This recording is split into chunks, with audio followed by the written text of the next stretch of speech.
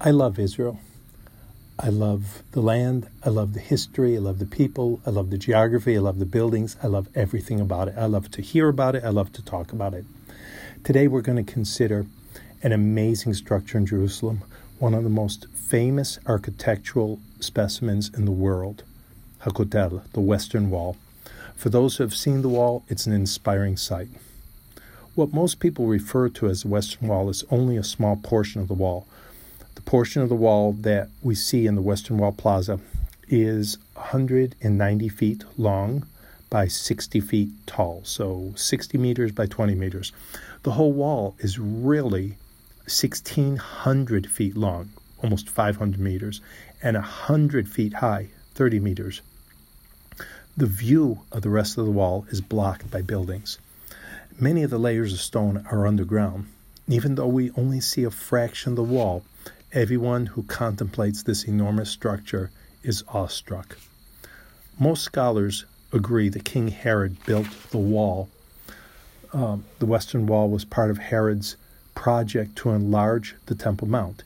He built several walls surrounding the hill and filled in the empty area with fill dirt and rocks. By doing this, Herod enlarged the Temple Mount so he could enlarge the courtyards of the temple. Recently, some coins were found under part of the wall, and the coins were minted after King Herod died.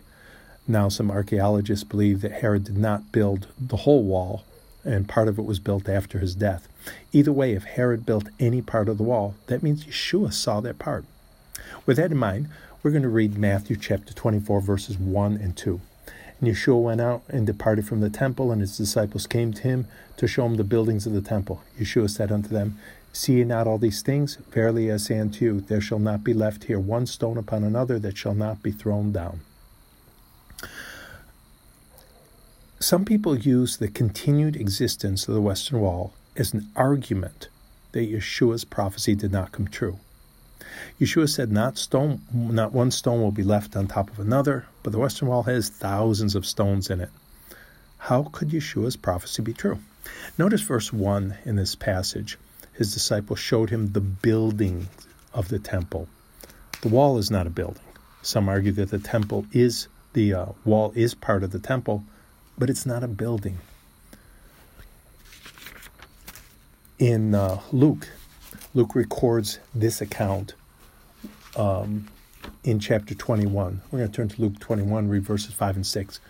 And as some spake of the temple, how it was adorned with goodly stones and gifts, he said, As for these things which ye behold, the days will come in the which there shall not be left one stone upon another that shall not be thrown down.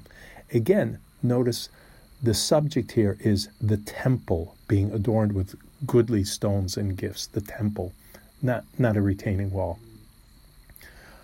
When you see the Kotel, it is not evidence against the words of Yeshua. It is evidence of the glory that God blessed us with in the past. He gave us 2 temples and dwelled there. It is evidence also of our unfaithfulness. And the lack of a temple is evidence that Yeshua will return as he promised. Matthew 24 begins with looking at the walls of the temple, but it continues saying there would be trials and tribulation. Yeshua would return. There would be judgment, and for those of us who love him at his return, there would be reward.